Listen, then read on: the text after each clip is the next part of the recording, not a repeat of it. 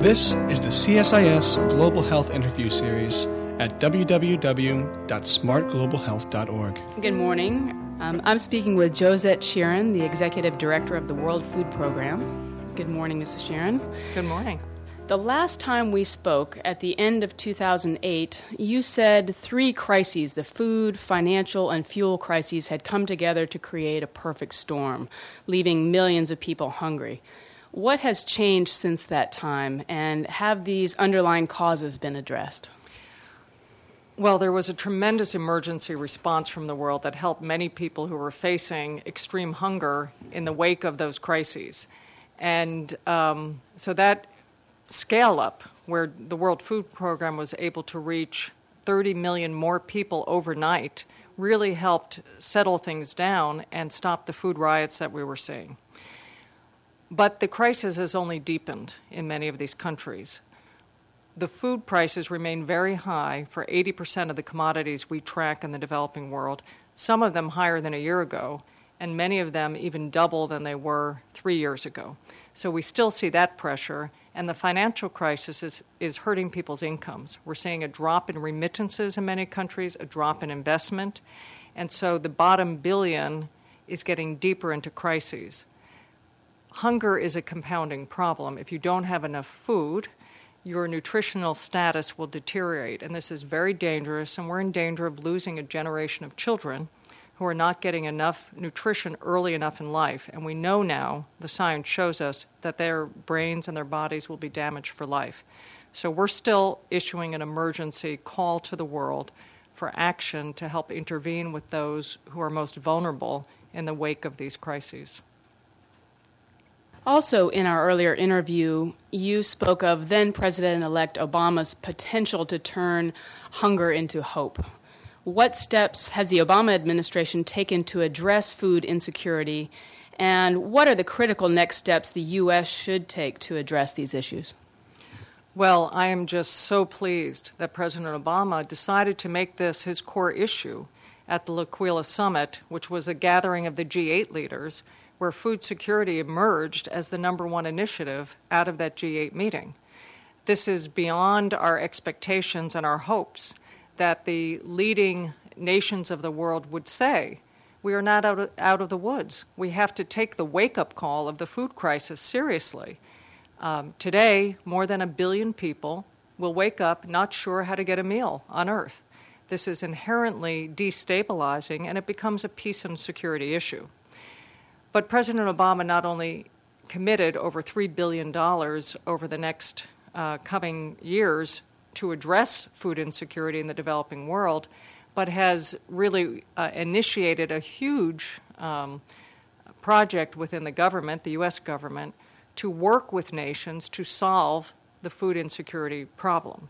And so we've seen Secretary of State Hillary Clinton and the Agricultural Minister Vilsack and the Treasury Department and others coming together to say, how can we help nations that are really serious about defeating hunger act? We call it the Coalition of the Serious, those nations that are ready and have plans of action, now getting backing from the United States and others for their own plans. This is quite revolutionary. On that security note, we've seen deteriorating security situations in countries such as Somalia and Afghanistan. Do you think food insecurity is a driving factor behind political stability, and if so, why? Well, it has been for millennia.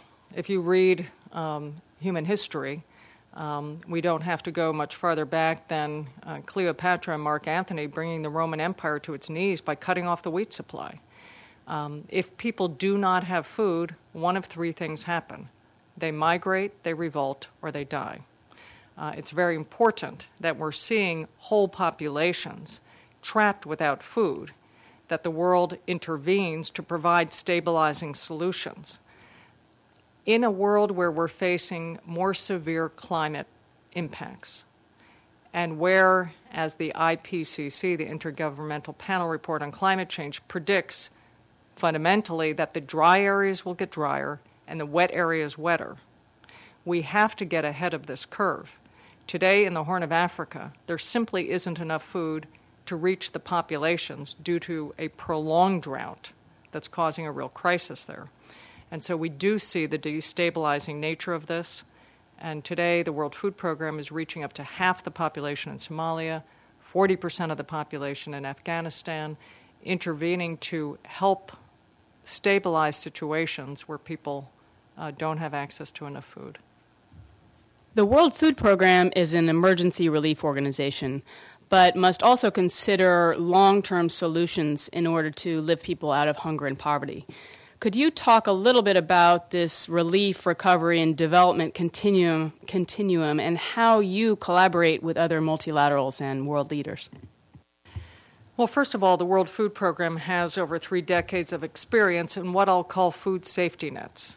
This is something that is so a part of the culture of the more developed world that many people don't even fully recognize the role they play in stabilizing hunger in richer countries.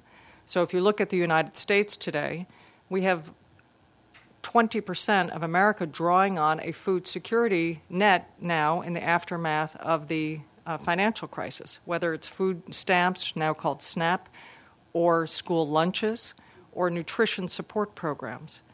These become very important that you can scale up these food safety nets in a time of troubles.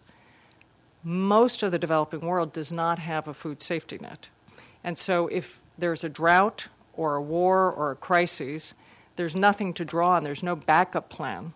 And so the World Food Program has instituted school meals programs in many dozens of nations, and more than 30 have graduated from needing our help, have instituted those programs permanently, including in China and Brazil, countries that used to be very dependent on WFP help.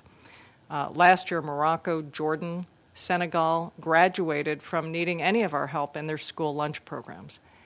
So we have a variety of these safety nets that address the critical issue of connecting the vulnerable with food. To me, this is the biggest challenge the world has. The world knows how to grow food. We actually are very bad at connecting now more than 1 billion people to adequate access to nutrition, nutritious food. And it is a huge burden on society, on the GDP of nations in the world, if we fail to do so, let alone that it is a humanitarian issue that shouldn't be acceptable.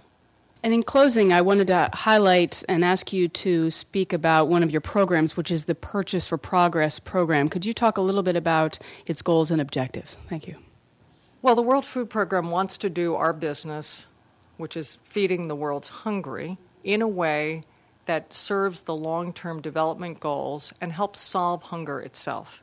And so one of our most innovative programs, which is supported by the Bill and Melinda Gates Foundation, the Howard Buffett Foundation, and others, is to purchase the food that we use in our programs from the poor farmers themselves. And today, we are purchasing from Africa alone over $1 billion worth of food.